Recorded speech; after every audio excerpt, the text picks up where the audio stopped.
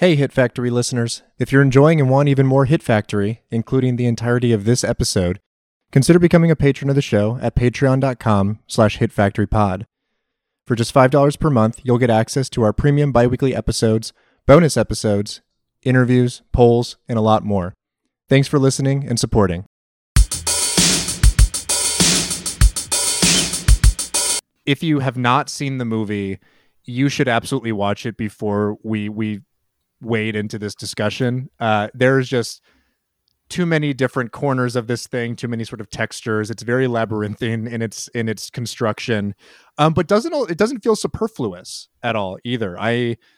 For as much as was being thrown at me and all the different kind of subplots and these little like threads within the film, I was remarking to Carly, when we were watching it, that like it runs a pretty tight, like 106 minutes. Like it's not a long movie. It feels pretty constrained even for how bombastic and kind of wild it runs. Oh, see, I would say some of it does feel a little superfluous, but it's all in the name of red herrings. And you got to throw, I read some reviews of this that weren't too positive when it came out. And like Roger Ebert complained that it sets up an entire serial killer subplot for Atmosphere.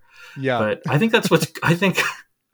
First of all, Raj, love you, man. But I think you missed that it was actually a giant feint just to get somebody to count Bill Pullman's sperm count.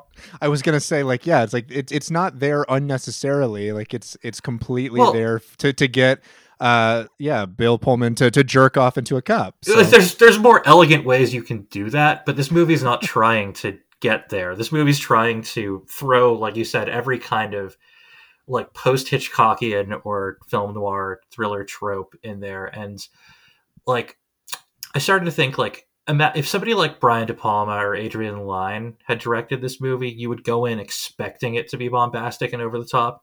But I think the fact that you get a more subdued director like Harold Becker, who we should probably let our listeners know what else he made in case they're not familiar. He made...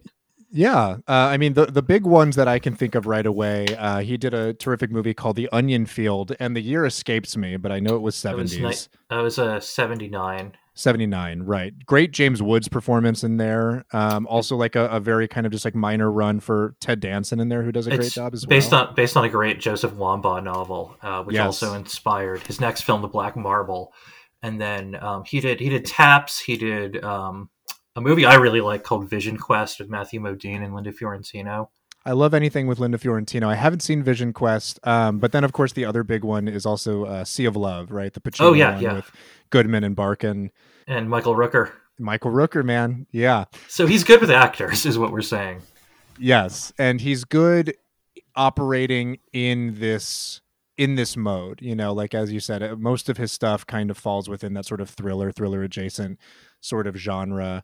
And at this point, what I think is so fun about this movie is that it kind of feels like, as I said, two very good, very young screenwriters with a lot of sort of unreserved kind of energy and pomp behind what they were putting on the page, and a filmmaker who could restrain that more kind of technically, but wasn't afraid to let it all kind of just fly and play with those different genre elements. So what's really fun about the movie is that it just kind of, there's no real, because it moves, because the pacing is really good. So by the end, you're like taken to this really frenetic, crazy place without really realizing that you've been taken there all along. It's a really goddamn fun movie.